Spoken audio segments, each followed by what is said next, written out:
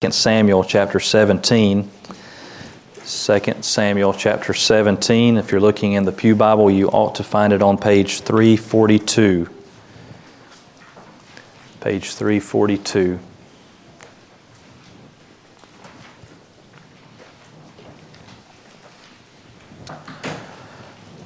Over the past few chapters of 2 Samuel, we've been seeing David deal with the fallout of his own sin. He committed a sin of commission when he committed adultery with Bathsheba and then covered it up by having her husband murdered. He committed a sin of omission when his daughter Tamar was assaulted, and he did not do anything about that. And so we've been seeing David deal with the consequences of what he did and what he did not do. And one of the most enduring consequences has been the rebellion of his own son, Absalom. This morning, we finally arrive at the big showdown. This is what everything has been leading up to, the battle between those loyal to Absalom and those who have remained loyal to David. We might expect the author to give us a highly detailed description of this battle. It's something that he's been building up to for several chapters now. It's a fight between fellow Israelites. He tells us that 20,000 people died in this battle. So it seems like it would be something that would be worth, a chapter or two of detail. Instead, as we read this morning, I want you to notice how little we're told about this battle itself. The author sums it up basically in 3 verses. Instead, he focuses our attention elsewhere on the kindness that God shows to David before the battle, on David's concern for Absalom's safety, ironically, and on the details of Absalom's death. So it's a reminder to us that the story of the Old Testament is not just about Israel, and God's primary purpose in the Old Testament is not to just give us a history of Israel. If that were the case, then it would require a lot of detail here, because this is a massive battle within Israel in which 20,000 people die in a single battle. That's not God's primary purpose. While what he tells us is historically true, it is more than a historical record of what happened in the ancient Near East. It is first and foremost from God, and it is about God. His purpose is to reveal himself. His purpose is to show us how he was working to send a Redeemer, not just for Israel, but for all nations. And so as we read, we have to discipline ourselves to read it in that way. We can read this prayerfully. We can ask the Spirit of God to give us eyes to see and ears to hear, not just a history lesson on Israel, but a revealing of Israel's God. And so let's read together prayerfully that the Lord would do that for us. So we're going to pick up in chapter 17, verse 24. 2 Samuel chapter 17, verse 24. Then David came to Mahanaim, and Absalom crossed the Jordan with all the men of Israel. Now Absalom had set Amasa over the army instead of Joab. Amasa was the son of a man named Ithra the Ishmaelite, who had married Abigail, the daughter of Nahash, sister of Zeruiah, Joab's mother. And Israel and Absalom encamped in the land of Gilead.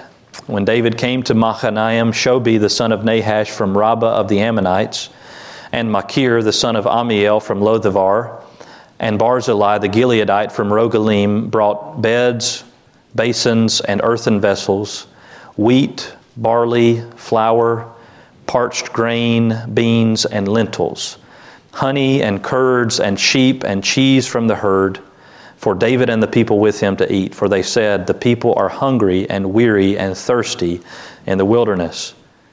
Then David mustered the men who were with him and set over them commanders of thousands and commanders of hundreds. And David sent out the army, 1/3 under the command of Joab, 1/3 under the command of Abishai the son of Zeruiah, Joab's brother, and 1/3 under the command of Ittai the Gittite. And the king said to the men, I myself will also go out with you. But the men said, you shall not go out, for if we flee, they will not care about us. If half of us die, they will not care about us. But you are worth 10,000 of us. Therefore it is better that you send us help from the city. The king said to them, "Whatever seems best to you, I will do." So the king stood at the side of the gate while all the army marched out by hundreds and by thousands. And the king ordered Joab and Abishai and Ittai, "Deal gently for my sake with the young man Absalom." And all the people heard when the king gave orders to all the commanders about Absalom. So the army went out into the field against Israel, and the battle was fought in the forest of Ephraim. The men of Israel were defeated there by the servants of David, and the loss there was great on that day, 20,000 men. The battle spread over the face of all the country, and the forest devoured more people that day than the sword. And Absalom happened to meet the servants of David. Absalom was riding on his mule, and the mule went under the thick branches of a great oak, and his head caught fast in the oak, and he was suspended between heaven and earth, while the mule that was under him went on. And a certain man saw it and told Joab, "Behold, I saw Absalom hanging in an oak." Joab said to the man who told him, "What, you saw him? Why then did you not strike him there to the ground? I would have been glad to give you 10 pieces of silver and a belt." But the man said to Joab, "Even if I felt in my hand the weight of 1,000 pieces of silver, I would not reach out my hand against the king's son. For in our hearing the king commanded you and Abishai and Ittai, for my sake protect the young man Absalom. On the other hand, if I had dealt treacherously against his life, and there is nothing hidden from the king, then you yourself would have stood aloof." Joab said, "I will not waste time like this with you." And he took 3 javelins in his hand and thrust them into the heart of Absalom while he was still alive in the oak. And 10 young men, Joab's armor-bearers, surrounded Absalom and struck him and killed him. Then Joab blew the trumpet, and the troops came back from pursuing Israel, for Joab restrained them. And they took Absalom and threw him into a great pit in the forest and raised over him a very great heap of stones. And all Israel fled, every one to his own home. Now Absalom in his lifetime had taken and set up for himself the pillar that is in the king's valley, for he said, "I have no son to keep my name in remembrance." He called the pillar after his own name, and it is called Absalom's monument to this day. Let's pause there and pray together. Lord, we need your help today to hear this as a word from you, revealing your character. And so, God, I pray that you would give us eyes to see and ears to hear what you would have to show and say to us from your word today. And we pray all this in Jesus' name. Amen.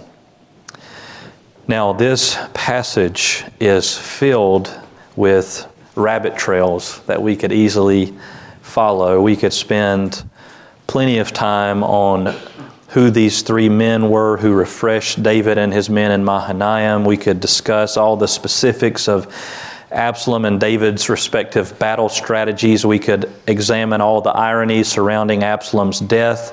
We could wrestle with the question of whether Joab was right or wrong to disobey David by taking Absalom's life. We're going to peek down some of those rabbit trails, but I don't want us to get so distracted by peripheral matters that we miss the character of God on display. In particular, I want us to see, as odd as it may be to say, that we can see a great deal of the Lord's kindness to David in the midst of all this. God's kindness often comes in unexpected ways. It surprises us, and that's certainly true of the way the Lord shows His kindness to David. So I want to give us a big idea for this passage, and then we'll see how that plays out in the chapter itself. So the big idea is that God is kind in ways that do not fit our minds. God is kind in ways that do not fit our minds. As we'll see, His kindness to us is no different. His kindness comes to David in very unusual and unexpected ways, and His kindness to us comes in a very unusual and unexpected way. We're going to see 2 ways that the Lord was kind to David, and then we'll see how these relate to us. So 2 ways that the Lord was kind to David. First, He was kind to him by sustaining him in a difficult time. The Lord was kind to him by sustaining David in a difficult time. We see that in chapter 17, verses 24 through 29. Last week, Absalom was trying to figure out what to do about David. He was trying to come up with a strategy for this battle. And David had a friend named Hushai who went and gave David some intentionally bad advice. There was a counselor named Ahithophel who said, "You need to strike fast. You need to strike while the iron's hot. We don't need a massive battle. We just need someone to go and kill David." He understood wisely that if David dies, then David's side loses all their morale and you win. A lot of people don't have to die, Absalom. But instead, Absalom did not listen to Ahithophel. He listened to Hushai. And rather than striking fast, he decided to gather a massive army in an attempt to overwhelm David and those loyal to him. And as we see in our story today, Absalom's strategy allows David time to escape across the Jordan River. We read in chapter 17, verse 24, "Then David came to Mahanaim." And this place is about 37 miles north of where they crossed the Jordan. So they managed to get across the Jordan and then travel another 30 plus miles away. And so Absalom has given David ample time to regroup, to get to a place that's fortified and strategically tactical. And there in Mahanaim, the author tells us about 3 men who bring supplies to David and his men. The author describes this in verses 27, 28, and 29. Now, I said at the beginning that the author spends roughly 3 verses describing the battle itself. You find that in chapter 18, verses 6 through 8. We'll get to that in a second. But I just want to point out to you that the author spends roughly the same amount of space describing the battle as he does describing these 3 men and the supplies with which they refresh David and his army. Now this is one of those rabbit trails we could go down, but we're just going to try to peek down it. We could spend a lot of time here, but we won't. We can piece together some of the background of these men. I'll summarize by saying they are unexpected helpers. One of these men, Shobi, is not even an Israelite. He is a Gentile, an Ammonite. One of these men, Machir, was formerly a loyalist to Saul, David's enemy, the guy who tried to kill David for a long time. And then the last man, Barzillai, was 80. Now, nothing against 80-year-olds, but these men had to travel a long distance, and they had to give up a lot of wealth to refresh David. And so these are unexpected helpers. What stands out, the thing that you can sort of tell obviously from the text, is the timing of their help. They don't show up after the battle's over. They don't show up after David has won. They don't show up when David has gone back to Jerusalem victorious and say, "Hey, we've supported you all along." They come to him before the battle is even fought. This is incredibly risky for them. They surely are aware of the massive numbers that Absalom has on his side. If David and his side suffers defeat, these 3 men will have backed a loser. And do you think that Absalom is going to look kindly on them after the fact if David loses? Probably not. So they risk their lives, quite literally. They give up their wealth to support David because, after all, he is God's anointed. He may not have a whole lot going for him right now, but he is the Lord's anointed.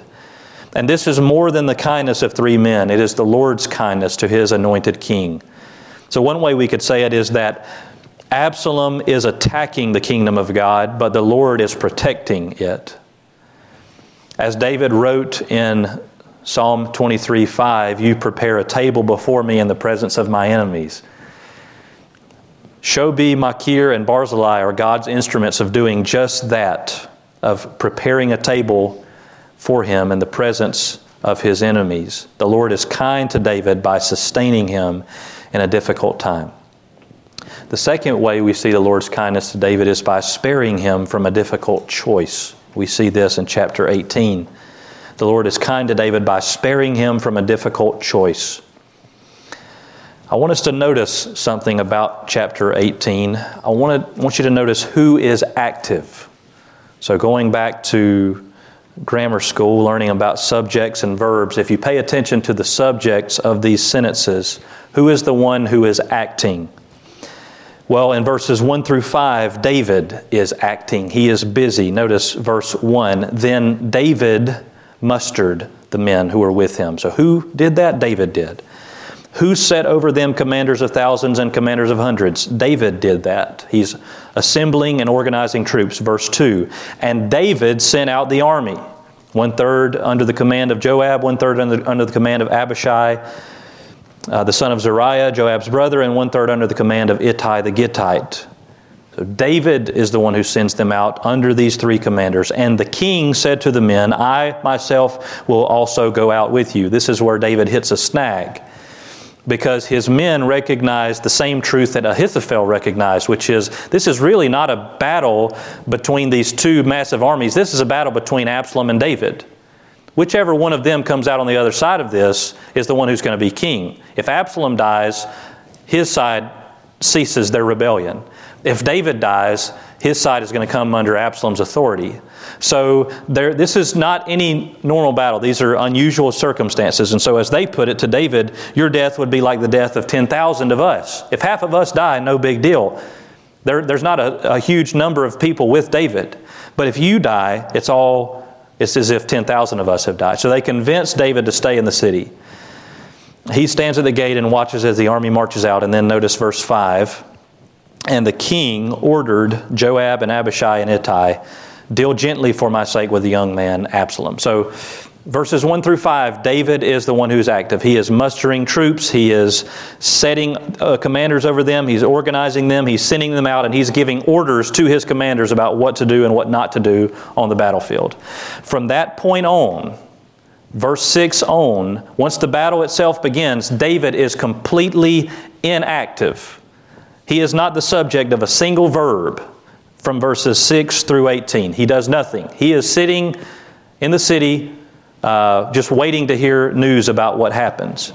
And the fact that David is not personally present on the battlefield, the fact that he's not active in this, is going to prove immensely important because of what happens. It's not just a fluke of history. It's not one of those things that just kind of happened. It's a sign of God's kindness to him. The Lord is sparing him from a difficult choice. So again, the author sums up the battle in verses 6 through 8. And then once he's done that, he zeroes in on 2 men. Not David, but these 2 other men. David's son, Absalom, and David's commander, Joab. That's where the author focuses our attention, because that is where we can see God's kindness to David most clearly. So let's start with Absalom. Back in chapter 14, the author described Absalom to us.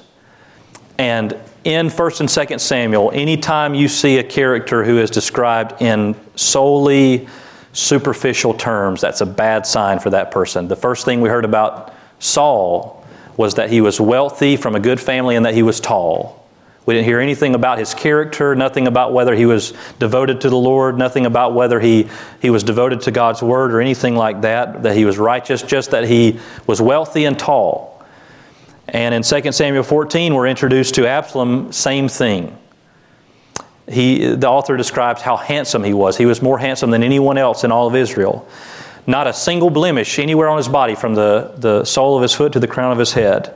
And then the author describes how thick Absalom's hair was. He talks about how every time he had to get a haircut, they weighed it because they were so impressed at how much hair was there on his head. Now, with that in mind, notice what happens here in chapter 18, verse 9. And Absalom happened to meet the servants of David. Absalom was riding on his mule, and the mule went under the thick branches of a great oak, and his head caught fast in the oak. And he was suspended between heaven and earth while the mule that was under him went on. The author doesn't say exactly what happened. It could be that Absalom's head, somehow got wedged in the fork of some kind of branch. Most people have taken this to mean, however, because of what the author's already told us about Absalom, that he's going under this thick tree and his thick hair gets caught in the branches, and he is, either way, whether it's his head or his hair, he's hanging there, totally defenseless, and he has no mule, nothing to ride on, no royal animal, which mules were royal animals in this time. And so this is where the author turns his attention to Joab. One thing that's clear about Joab is that he was fully aware of David's command not to harm Absalom. Notice the end of verse 5. This is when David has just given them that order, diligently for my sake with the young man Absalom. The author says, and all the people heard when the king gave orders to all the commanders about Absalom.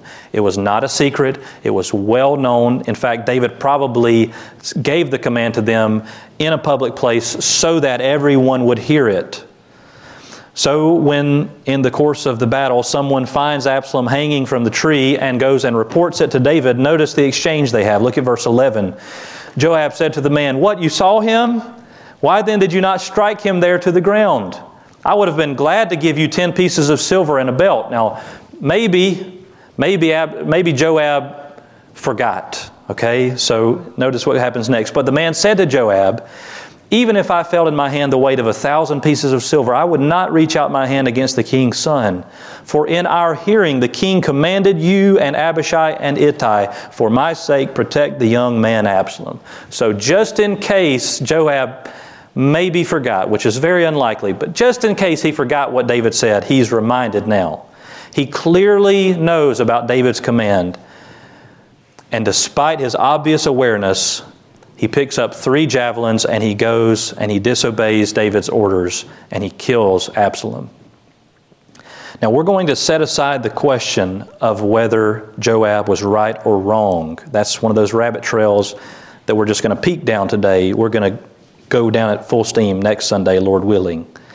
We're going to set that question aside as to whether he was right or wrong to disobey David's command and kill Absalom. For today, it's enough to see whether Joab was right or wrong, that God mercifully spared David from a nearly impossible choice through Joab's actions. What do I mean by that? Let's think about it. Unless Absalom repents and ceases his rebellion, and there is no indication that he would do that, apart from that, David basically has 2 options. His 2 options are, first, he could take Absalom's life, or he could continue enduring Absalom's rebellion. If he doesn't kill Absalom and Absalom doesn't repent, then Absalom's going to keep rebelling, keep pulling people away from him, keep being a thorn in his side. And so without answering the question of whether Joab was right or wrong, can't we see that the Lord worked through Joab's actions to take this choice out of David's hands? David did not have to take Absalom's life, nor did he have to order others to do so. In fact, he did the opposite of that. Nor did David have to continue enduring Absalom's rebellion. So he doesn't have to take Absalom's life. He doesn't have to endure his rebellion. God takes that decision out of David's hands. The Lord spared David just as he had sustained him. So again, whether Joab was right or wrong, the Lord is kind to David to spare him from a difficult choice. Over and over, the Lord has shown His faithfulness to the covenant He made with David, and over, His kindness has come to David in surprising ways. The Lord is kind in ways that do not fit our minds. And I said at the beginning that God's kindness to us is no different. God was kind to us in surprising and unexpected ways.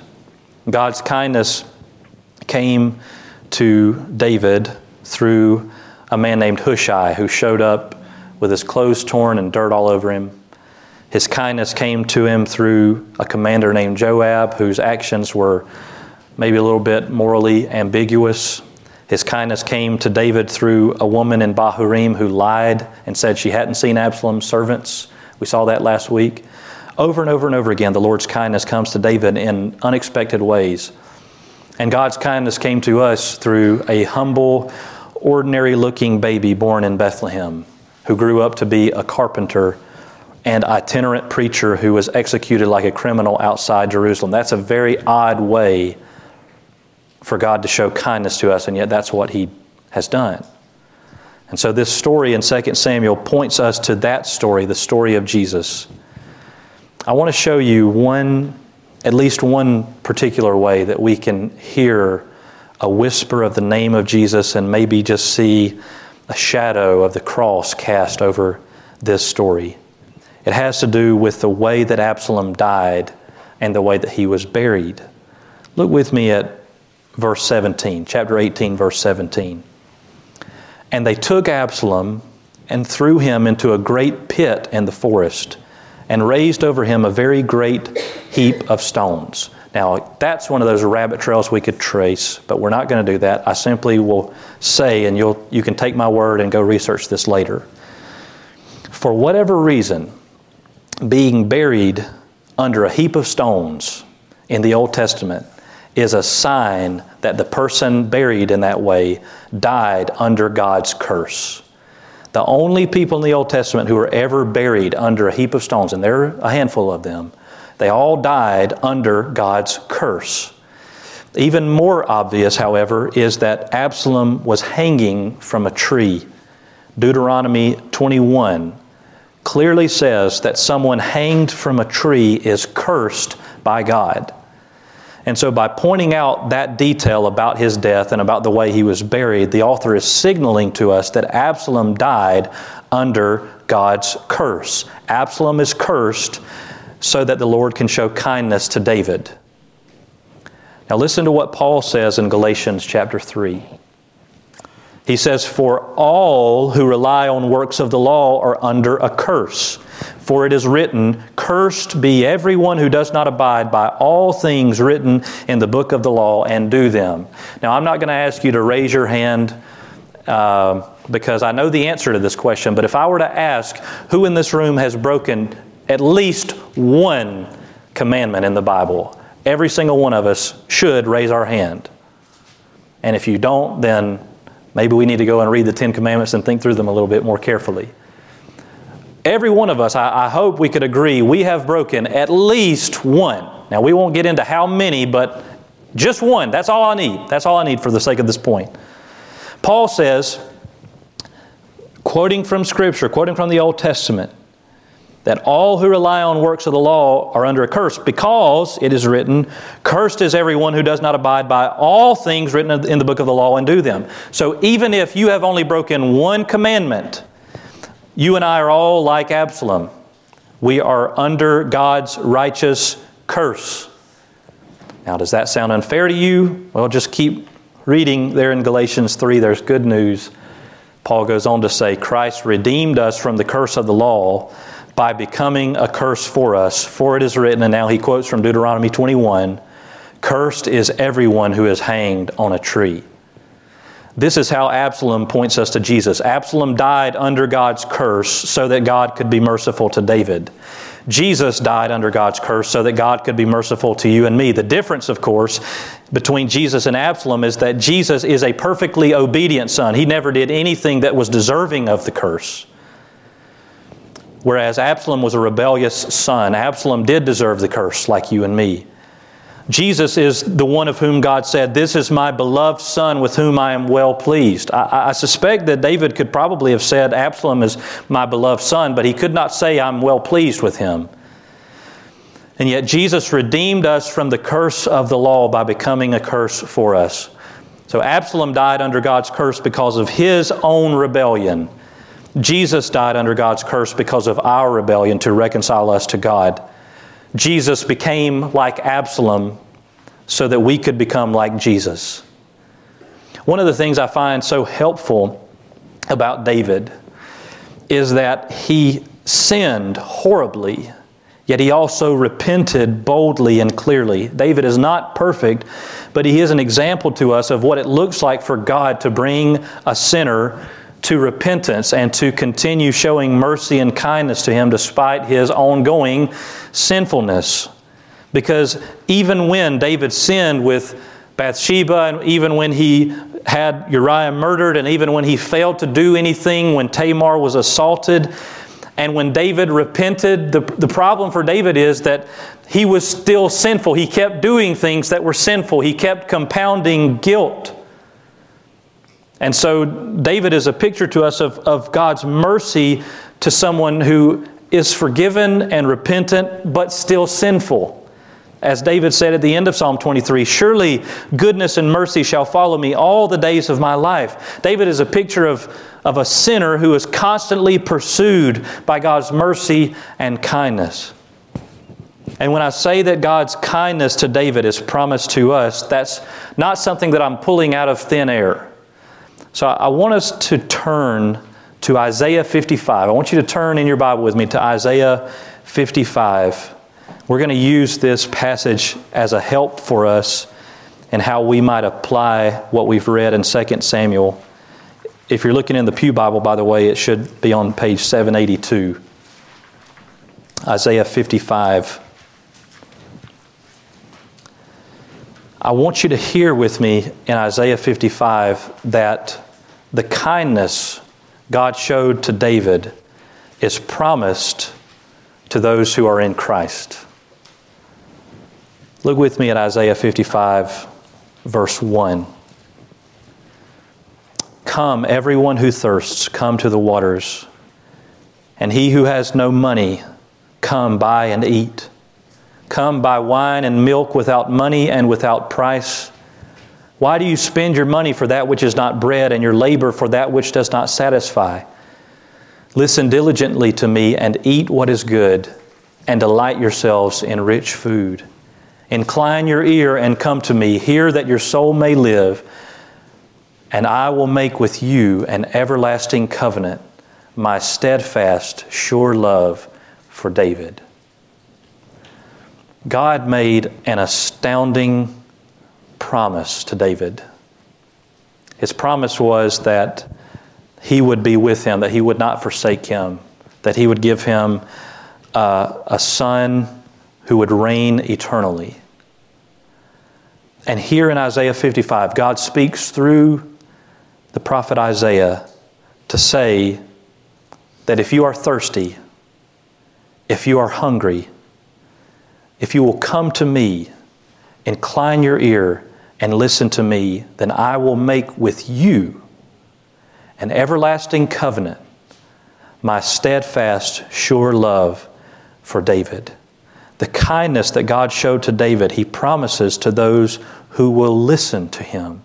You don't have to be an Israelite. You don't have to be a king. You just have to incline your ear and come to Him. In fact, God welcomes those who thirst. He welcomes those who have no money. He welcomes those who admit their spiritual poverty before Him. This is a prerequisite to being filled. You must receive what only He can provide. Jesus would say the very same thing in the Sermon on the Mount. Blessed are the poor in spirit, for theirs is the kingdom of heaven.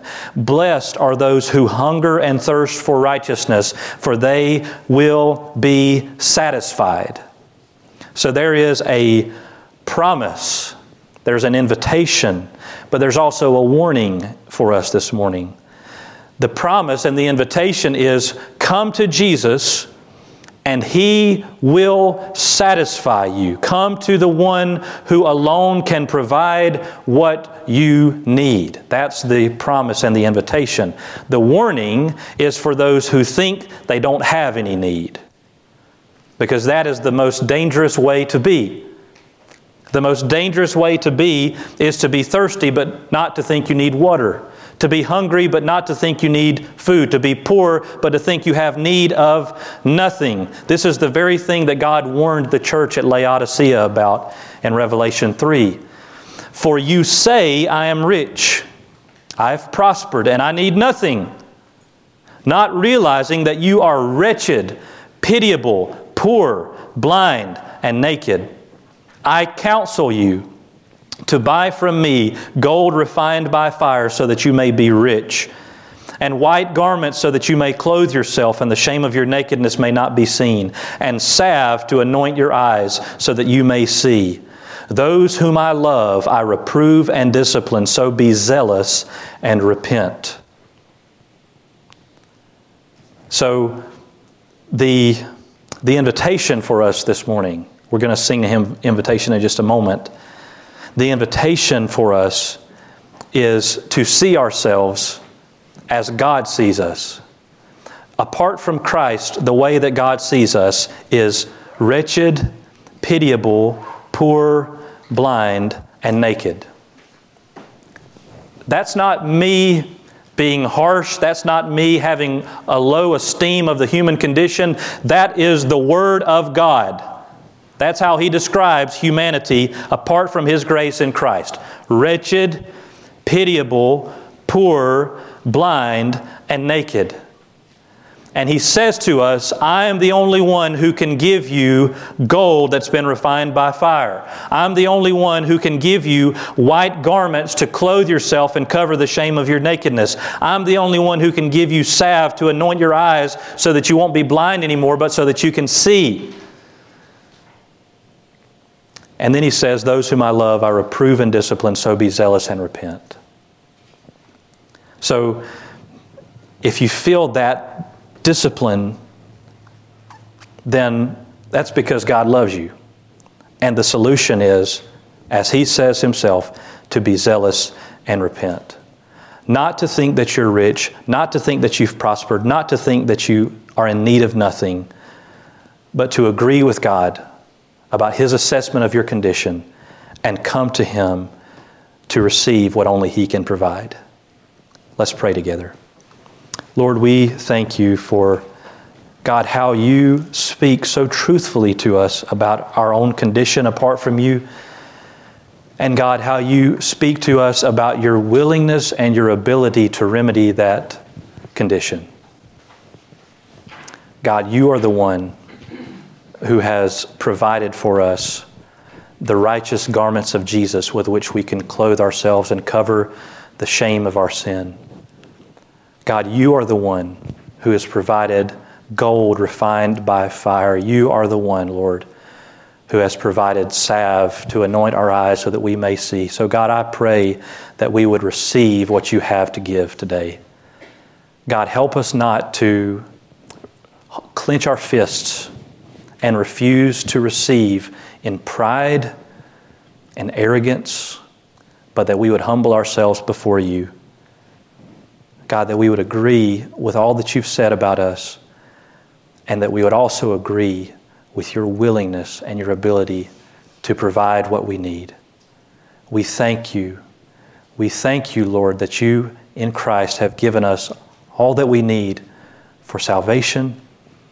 And so, Lord, help us now, God, that we would receive it, and for those who have it, that we would give it freely to others. And we pray all this in Jesus' name. Amen. Let's stand and sing together.